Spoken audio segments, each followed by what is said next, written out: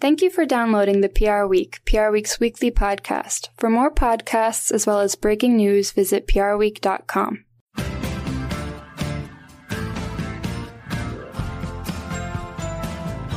Hello and welcome to the PR Week, PR Week's regular weekly roundup of everything that matters in the worlds of PR and communications. My name's Steve Barrett. I'm the editorial director of PR Week and I guide you gently through another show. Frank's been holding the fort for the last couple of weeks, so thank you to him. But it's great to be back. Great to be back with Diana Bradley as co-host, who's our superstar associate news editor. Diana, how are you doing? Oh my gosh, thank you so much. Thanks for having me.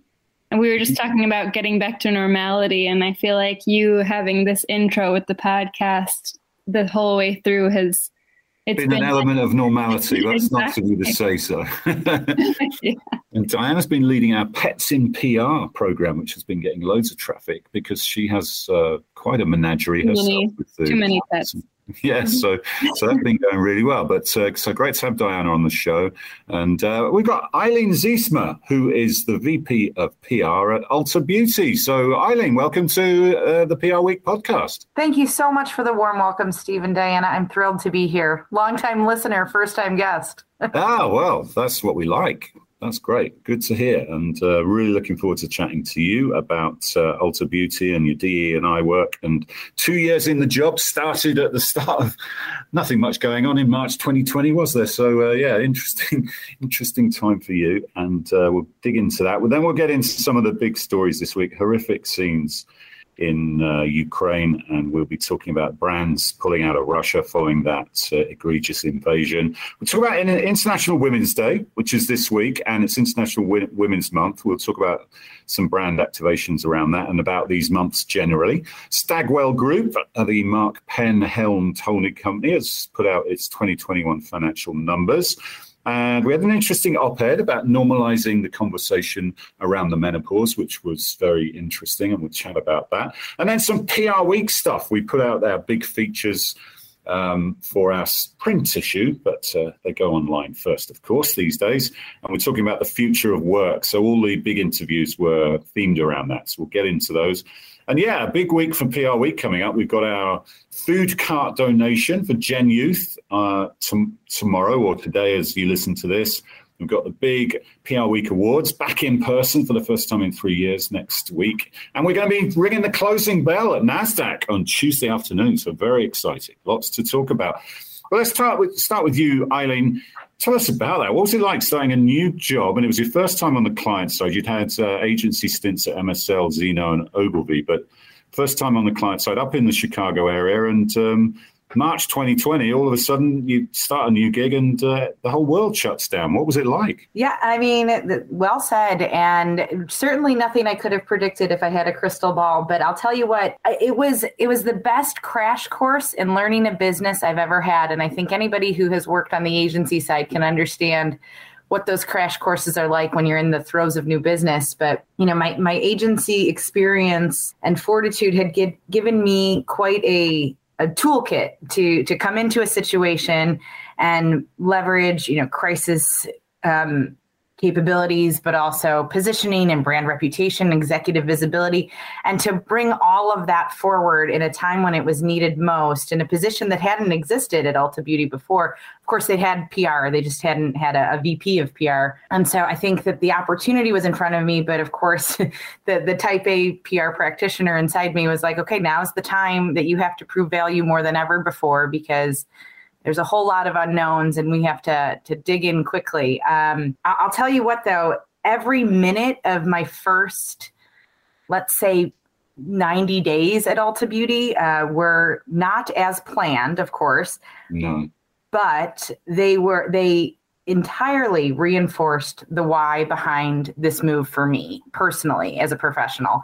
The values that this company stands for are not words on a wall. They are something that every decision the executive team made, they did through the lens of these values. The position and the strength of the company, the differentiated business model came to bear in different ways throughout the phases of COVID, and just reinforced care for associate, care for guest centricity, just a diversity forward, values driven human first company, both in our engagement with guests, but also how everyone is cared for as a person at the company. And having worked with a bevy of different brands, it was refreshing when I heard it in the interview, and even more so as I got into the work. So yeah, it was challenging, no doubt, but I felt challenged every single day and valued every single day. And that continues today. And I feel stronger for the last 2 years than I could have ever imagined. So did you actually get to meet everybody before we sort of went into lockdown, or was it sort of a kind of a crossover? I wish that was the case. I met the people who interviewed me, who are lovely and still my partners in the day-to-day, and as well as my bosses. But I was mailed a laptop and some instructions on how to log on and onboard. And that's where I've been since. So I've met a couple people. I've gone in, especially around earnings or some pivotal moments. We've done a lot in 2 years. We've launched Conscious Beauty. We've had our DEI commitments formalized. Ulta Beauty at Target. We had a CEO transition. This has all been in my first 2 years working remotely. So definitely want to dig into some of those. It's awesome. It's been a really great experience, and I feel stronger for it. And it's certainly not a one-man show. I have an amazing team. I have an amazing support system around me at work, and also really strong agency partners. So for those who don't know, Ulta Beauty is the largest U.S. beauty retailer, 1,300 stores across the U.S. but HQ in Illinois. What was the beauty and what was the impact on retail and especially beauty? Because there were a number of things happening there. Obviously, everyone was I'm sure the stores were a lot quieter, and for some time maybe they were shut. I don't know. You tell me. But also people were working from home, and I guess they weren't applying as much makeup, or maybe they weren't using the products as much, or maybe they were using it in different ways. You tell us how have those trends played out? Such a great question, and it's got many layers to it. So again, like if I close my eyes and I go back 2 years, I started March 23rd, and all Ulta Beauty stores across the country were closed. As you'd imagine, we were not deemed an essential retailer. And so retail, kind of a tale of two tales, really, as it relates to COVID impacts. There were essential retailers that stayed open, and you can see in their earnings how that, increased their performance. And then there were others who, if you didn't have a strong e-commerce and omni-channel ecosystem in place, you were going to suffer. And so lucky for Ulta Beauty, we had a really dynamic and robust ecosystem. And in addition to e-commerce, we also have some really cool digital tools, because beauty, as you say, is a really personal and emotional category. So for us, it's about getting that right. And our digital capabilities include some virtual try-ons that are incredibly accurate. And so while the stores were closed, we had our beauty experts who normally work in store. Those associates started to help our digital team to swatch different shades of blushes and concealers to fuel more into our digital capabilities in that virtual try-on, because discovery is such an important part. And while the trends, I'd say that those kind of came to bear in chapters. And so in the beginning, yes, everyone was home. There were not social occasions. So pure cosmetics, naturally took a hit. At the same time, we were all going virtually. So people were still on camera. And for the first time in recent history that I can remember, even if you have a virtual meeting, you're not really staring at yourself. Fast forward to 2020 and onward, we're in meetings where we're seeing our own reflection all day. And so people still want to look good. Now, in parallel to that cosmetic trend kind of going down, people started really increasing their skincare routines and starting experimenting with different kinds of hair care and different treatments there. So we saw a huge uptick in self-care by way of skincare. That category has just been thriving. And people, once they start a routine, they're hard pressed to kind of abandon it. So skincare remains really consistent. And then as those mask mandates have come and gone, we've seen cosmetics a little bit ebb and flow. And then there's kind of been a recent trend of skinification with regard to hair care. So more care for scalp, more care for bonding treatments with hair. And I think that's the beauty of Ulta Beauty, is that we have products and brands across all of those categories, as well as all price points. So it's not an intimidating approach. It's really a unique, interesting, and dynamic assortment to meet beauty enthusiasts at every stage. So that's how we kind of remained relevant and really focused on moving from a product-centric push in communications to more about guest centricity and what you need and hyper-relevant content with different kinds of classes and tutorials and social, and leveraging our experts from the salons to be pro voices in the media. Massive rise in that stuff, wasn't there? So it was good that you were well positioned for that. Yeah. Anyone who's seen a picture of me knows that skinification of my hair care has been going on for many years, but that's a whole other story. And you mentioned the whole dig into diversity, and it sounds like you're doing some great work there. You've doubled your investment into DE&I in 2022 to $50 million after achieving all your aims in 2021. I mean, I think you put 25 million in. Tell us what you were doing with that money, because a lot of people made big statements, didn't they, around especially the racial reckoning in 2020, and it's good to see money and real action sort of following on, but rather than just noble statements. So tell us a bit about that. I'm so glad you asked, because this is not only important to us as a company, but also personally. I just have grown so much individually as just a leader and a human, but also I'm just so proud of this work. So diversity, equity, and inclusion are very much in our DNA, and they come to life across our business. It's not just something that comes from corporate or just lives in our business strategy. It's embedded in our values. It is embedded in our in-store and even our digital experiences. So we are really prioritizing this work. And as you said, we're doubling our investment to $50 million this year after achieving quite a lot with our $25 million last year. And so we're keenly focused on brand amplification and assortment growth, as well as equitable guest and associate experiences. So in the simplest form, that unpacks by way of amplifying underrepresented voices. We're taking a large chunk of that 50 million and investing it in media with multicultural platforms. 10% of that allocation is dedicated to Black and Latin-owned outlets specifically. I think that's important, isn't it? Yeah. Because there have been criticisms that, people supporting multicultural media that isn't necessarily Black owned. So I think that's an important distinction to make. And I appreciate you saying that, because we took a very tempered approach to it to make sure that we did account for that and that we were exceeding benchmarks, which we found are typically between 3% and 4%. We wanted to make sure that, that equitable growth and opportunity for those outlets to grow could be fostered by our efforts.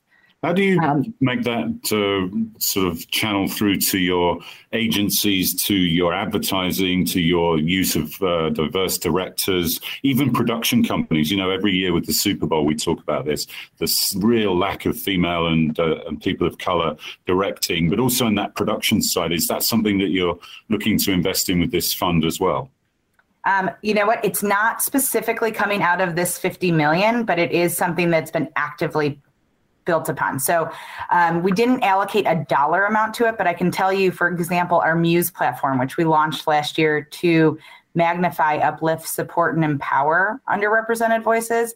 All of the creative for that was driven by BIPOC creators and influencers and just creative minds like the directors, the casting, the sound, the beautiful song that is behind that was written by this wonderful artist who happens to be a Black woman. And so we take a concerted effort to all of that, and our agencies know that too. And even as we move to, just our general media spend outside of that allocation, within our RFPs are some really specific asks about diversity across those outlets as well, because we want to not only talk the talk, but walk the walk and make sure that is felt everywhere, so that anybody who touches Ulta Beauty, whether it's in an earned placement, an experience, or they see an ad, feels like they can be reflected, seen, and welcomed at Ulta Beauty.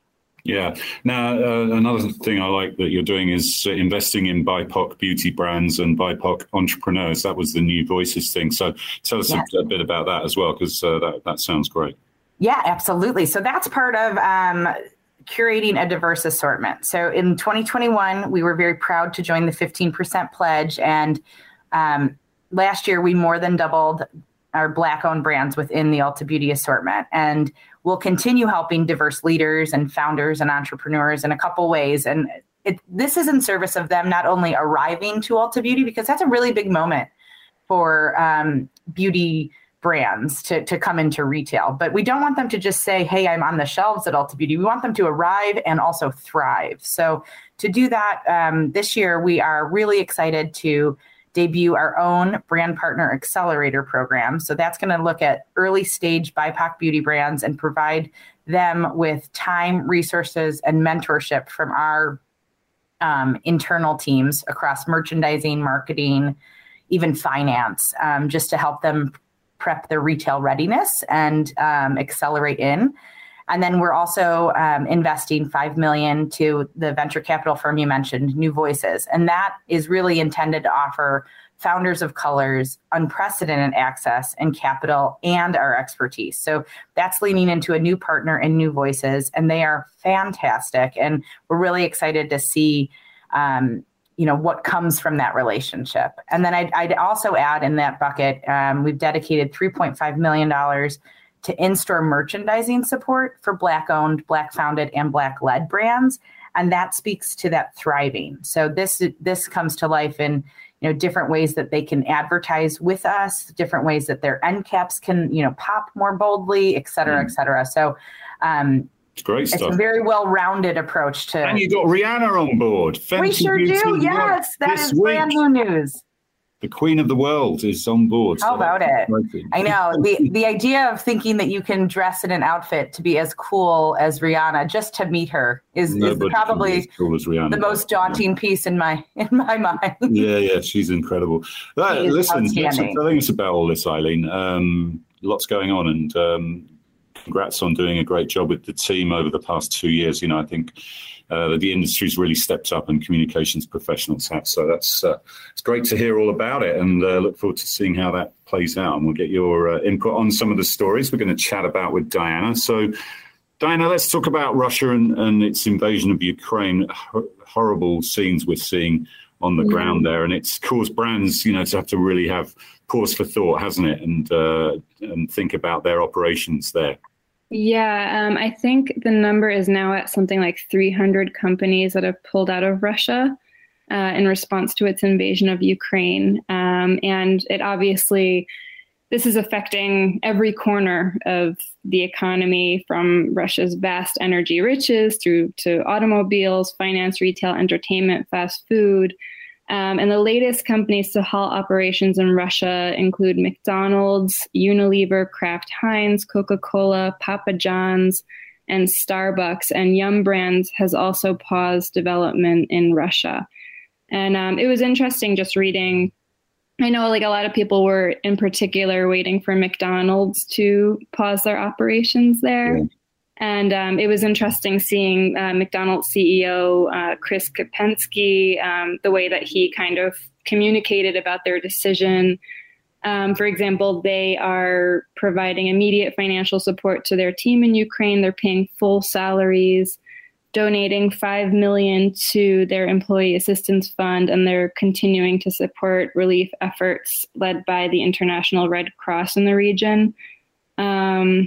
So yeah, it's interesting, that they're still continuing to pay their employees there. So it's almost like a peer thing as well, isn't it? Because we've seen Coca-Cola and Pepsi, right? Fierce rivals, but they're both pulling out. And it's almost like once one steps forward. I think it was the same with Visa and MasterCard, wasn't it? Early in the it's like a peer pressure type situation. Yeah, that just seemed to be playing out. So.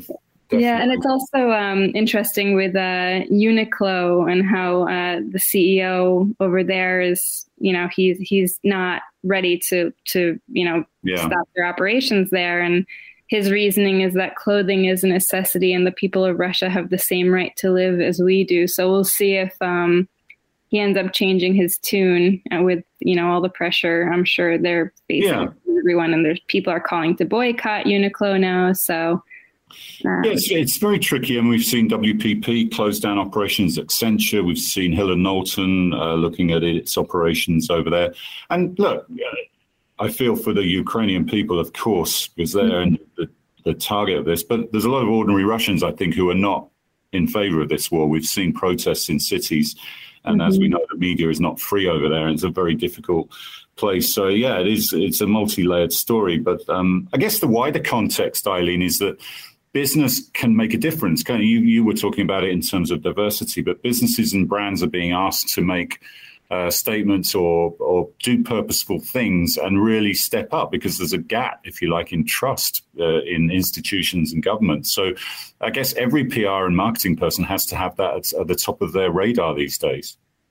I think that's exactly right. And, we've seen a lot of shifting behaviors, and I don't think that this is a shift as much as a higher expectation for companies to reflect values and people to follow the dollars, follow your values. And above all else, we're purpose-driven, values-based, but we don't have operations and business in Ukraine or Russia. So I've been watching this with a very keen eye to see what people will do, business leaders.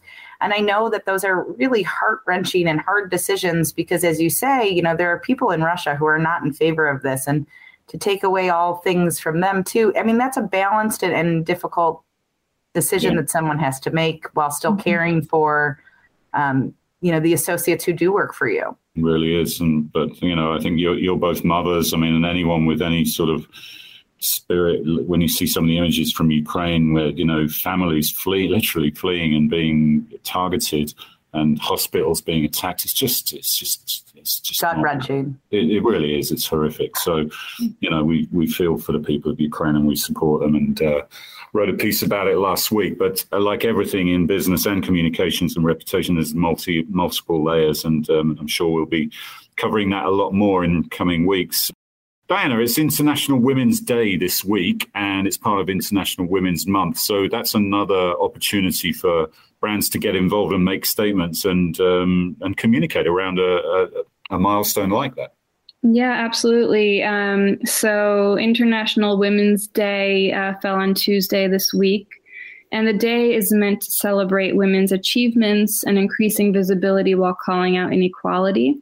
This year's theme was Break the Bias. And of course, brands didn't hesitate to celebrate International Women's Day as well. And some interesting activations that stood out were Twitter launched a page on its community platform dedicated to women-led NFT projects. Infinity, which is the luxury vehicle division of Nissan, launched a campaign in partnership with the navigation app Waze to elevate the presence of female-centered landmarks in 14 cities across North America. Another one that was Instacart, which is allocating $1 million to support women-owned food and beverage brands advertising on its website and app.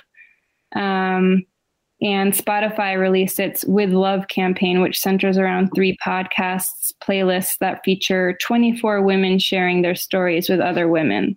So there was a lot of really interesting activations that I think, perfectly celebrated the day.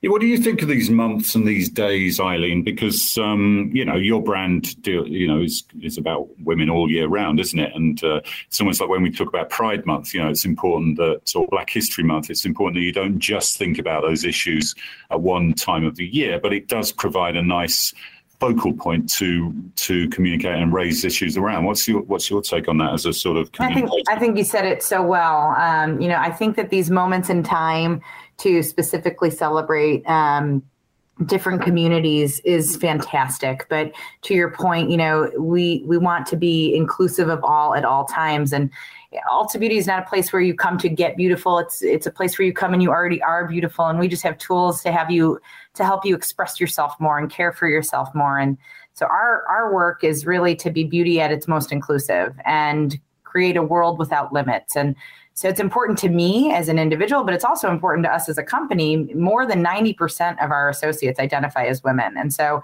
I think was yesterday Tuesday? What a blurry week. We have, I think yesterday was a moment where we felt we had a responsibility to really lean into our culture and ensure that everyone continues to feel really safe to speak up and is free from gender discrimination, not only here, but also feels empowered to take that into society. So we had internal events with some of our DEI partners hosting a lot of different virtual sessions and exploring the state of women and girls around the world and implications that then has for organizations, all in service of being more gender equitable. But to your point, we do a lot. We had a ton of really exciting internal moments during Black History Month. The same will be true of AAPI Month, Pride. But outside of that, because it is more than just, one community in one moment, we also have something called Diversity Week, where we really just lean into shared experiences and embracing all together and celebrating the beautiful possibilities that exist amongst us all. So we take a lot of pride in that work. We have a whole team dedicated to it. And I think that that's what makes our culture so unique and very authentic.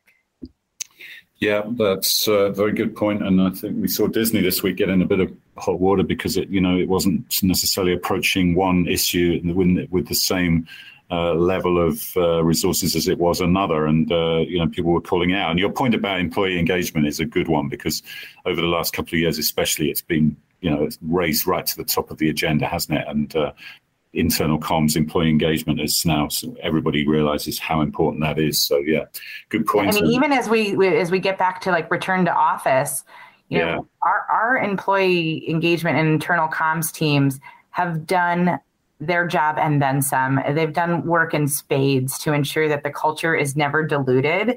And so now as we return to office, it's going to be a little bit of a difference for humans, who have accommodated to working remotely or who deeply miss coming back. It's still going to be different and new, but the fact that our culture remains foundational and it hasn't shifted, I think is huge. And that comes to life in moments like International Women's Day. Yeah, totally agree. And we'll chat a bit more about that with our March content. But Diana, let's talk about the normalizing the conversation around the menopause op-ed, because it follows on nicely from that last topic. Interesting piece that we ran this week. Yeah. So Melissa Robertson, the CEO of Dark Horses, penned a really interesting op-ed for us this week about her journey with menopause and how it's impacted her job running an agency. So she said she's been struggling to remember basic words and names and even having issues typing because her fingers have gone numb. So she said that she's been trying to normalize the conversation around menopause to remove the stigma. And in her op-ed, she shares some advice for what organizations can do right now to make a difference. And some of her tips include start talking about menopause with your employees, write a policy, train line managers, check with your healthcare and employee assistance providers for additional support, and appoint a menopause champion. So definitely something to keep in mind that maybe businesses weren't even aware could be an issue. So yeah, I think there are certain health issues that just don't get talked about, do they? They're not considered as topics of conversation or whatever. And we had Wendy Lund from Organon on, a health-focused pharma spin-off a few months ago. And actually, Organon gave every employee the day off on International Women's Day because, they're predominantly female employees. So I definitely feel that, Eileen, that certain topics just don't get discussed, do they? Because people feel uncomfortable about it, but hey, this applies to everybody, every woman, or it's the same on the male side with certain issues as well, and there's becoming more awareness, isn't there, and more willingness to speak about things like this. I absolutely agree. I think that candor and transparency have become so much more real. And it's a lot more about straight talk and reality. Like an example in the beauty category is aging. there's so much about anti-aging, but aging is a privilege and something we should embrace, right? And so if you're not aging, what are you? and that gets into a morbid conversation quickly, but like there's something to be said about aging gracefully and aging with confidence. And I think that you see that in pop culture in different ways, and you see that now through the ranks of employment. And so there are hard conversations that perhaps many companies haven't yet had, but the more we can start having the discussion, the more we normalize it. Yeah, definitely. Yeah, no, I totally agree. And, look at a role model like Helen Mirren, for example. She's just so incredible, but she just changes everybody's perception of and things, and is such a great person around topics like that. What a great example. She's somebody that I would just love to have a cocktail with. Yeah, I'm not sure I'll be able to keep up with her, but yeah, she's fantastic. Let's talk about Stagwell Group, Diana. They had the Mark Penn is CEO of that holding company, and a rapidly growing holding company. It's got MDC Partners as part of it, but they put out their 2021 financial numbers, and pretty good, weren't they? Yeah, they grew 10.4% organically year over year in Q4 and 14.5% organically year over year in 2021, reaching $520 million and $1.93 billion in net revenue, respectively. And margins grew nearly 20% year over year on net revenue in both Q4 and 2021. And CEO Mark Penn told PR Week's sister publication Campaign US that he credits Stagwell's growth to three tailwinds: digital capabilities, which grew 29% to account for more than half of net revenue in 2021, the Stagwell affiliate network, which has expanded Stagwell's global presence, and larger client wins. So they're doing very well. They're very well known for firms like 72 and Sunny on the advertising front, Anomaly, Code and Theory, SKDK on the sort of PR, public affairs, government relations side, Observatory, the brand, Jay Goodman's brand sort of content company. So interesting collection of agencies, and interesting to see how Mark Penn's bringing them together with all the acquisitions and mergers and all the things that happened over the last couple of years.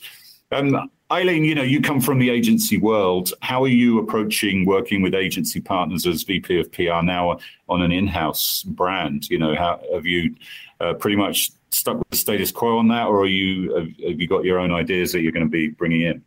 Well, call me crazy, Steve, but I got in, and I think in anybody who takes a new job in any faction, whether you're going into an agency or in-house, you take a bit of an assessment of what's happening and how you can optimize what gaps there might be, and then what solutions we can find to get bigger, better together. And as such, I did RFP our business while in a pandemic. So, no rest for the wicked. So it was about 9 months into the role. I thought that we could benefit from talking to different agencies and consolidating our work. When I came in, we had two AORs in place, both excellent agencies, but we had siloed the corporate work and the consumer work.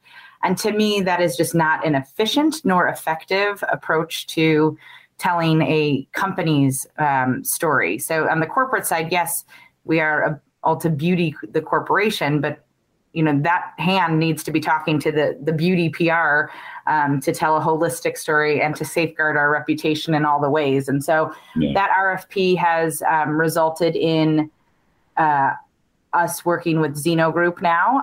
They have about a year and a month as our AOR, and they're doing a really wonderful job just shoring up both of those lanes together. And we're finding synergies. They're also working with our creative agency in an integrated fashion. And I think we took these 2 years to really smooth out some gaps, and our work is proving out stronger for it. Yeah, interesting stuff. So good for Zeno. Let's talk about the March content, Diana. You chatted about the Newsmaker on last week's show, but we also put out our CEO feature and CMO feature, which we do every month, and these all themed around the future of work. Yes. So the CEO focus this time around is Mark Gilbrief. So he is the CEO at Liquid Space, which is an online marketplace for renting temporary office space. And he has spent more than 10 years discussing the advantages of flexibility and hybrid work choices. So he told us he thinks it's time for companies to recognize the debate of whether or not hybrid work is here to stay is over. And he rejects the belief that employees will eventually adapt to hybrid mandates and instead suggests the happiest employees will have more free agency to choose. So he expects workplaces to begin to look like college campuses where employees can fluidly navigate multiple environments, just like they would to study, like a dorm room, a coffee shop, the stacks at the library, an open lounge space. Employees will also make choices on whether to work in groups or alone based on what kind of work they need to get done. And just since the onset of the pandemic, Liquid Space has introduced new offerings to account for individual choice. For instance, in February 2021, they introduced Liquid Space Enterprise, which is a capability that allows real estate and HR leaders to make spaces available to employees directly, allowing them to choose where they want to work. So it's a really interesting company. And the feature goes more into detail on what. Yeah, it is. It's an interesting story for sure. Yeah, definitely. I'm not sure I'd want my workplace to look like my old college dorm, but hey, that's probably a story for another day over a drink. But there you go. And the other feature that we did was Unispace's CMO, Marjorie McCarthy. I talked to her, and so just a little bit about Unispace. It's a workplace design company which provides clients who want to develop an office space with a joined-up approach to strategy, design, and delivery. So Marjorie is the CMO there. She said she doesn't agree with people who say the office is dead. She said that the role of it has changed, but it's more important than ever. And interestingly, Unispace is positioned to have had its most successful year since its founding in 2010. So it looks like a lot of people are definitely, their services are in demand right now.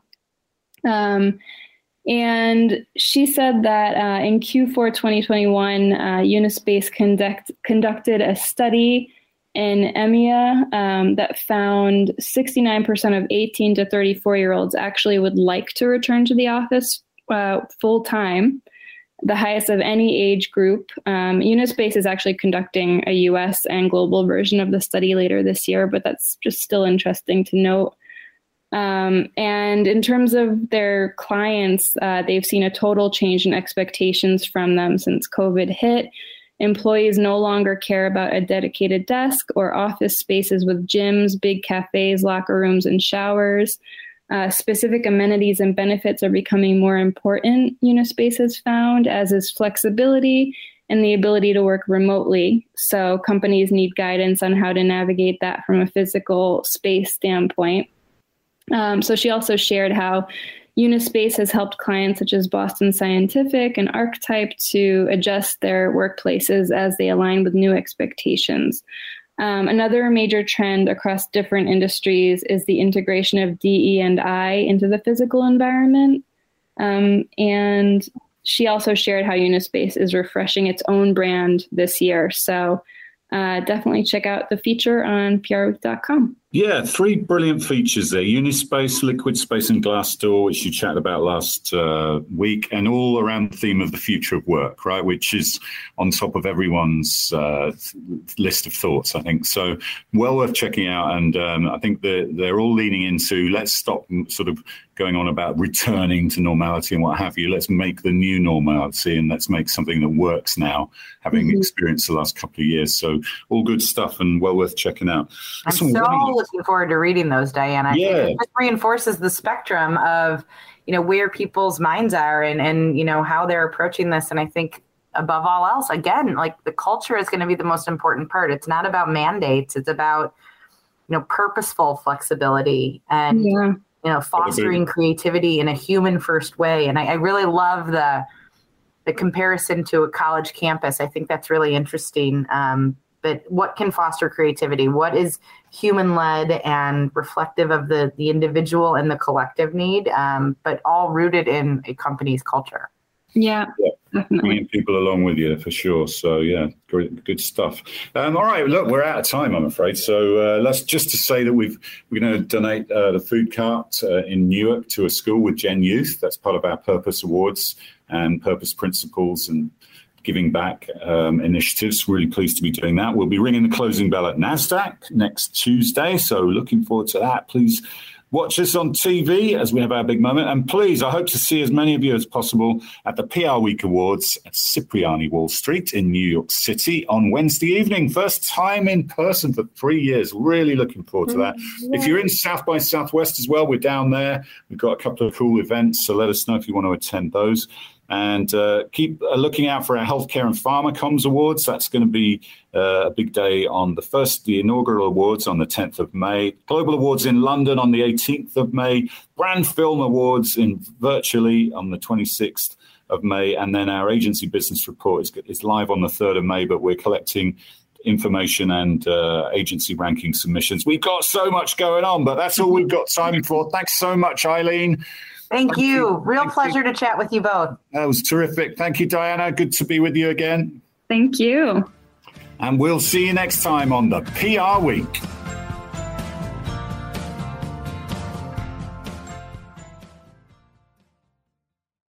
Thank you for listening to this week's episode of the PR Week. To find more episodes, visit prweek.com.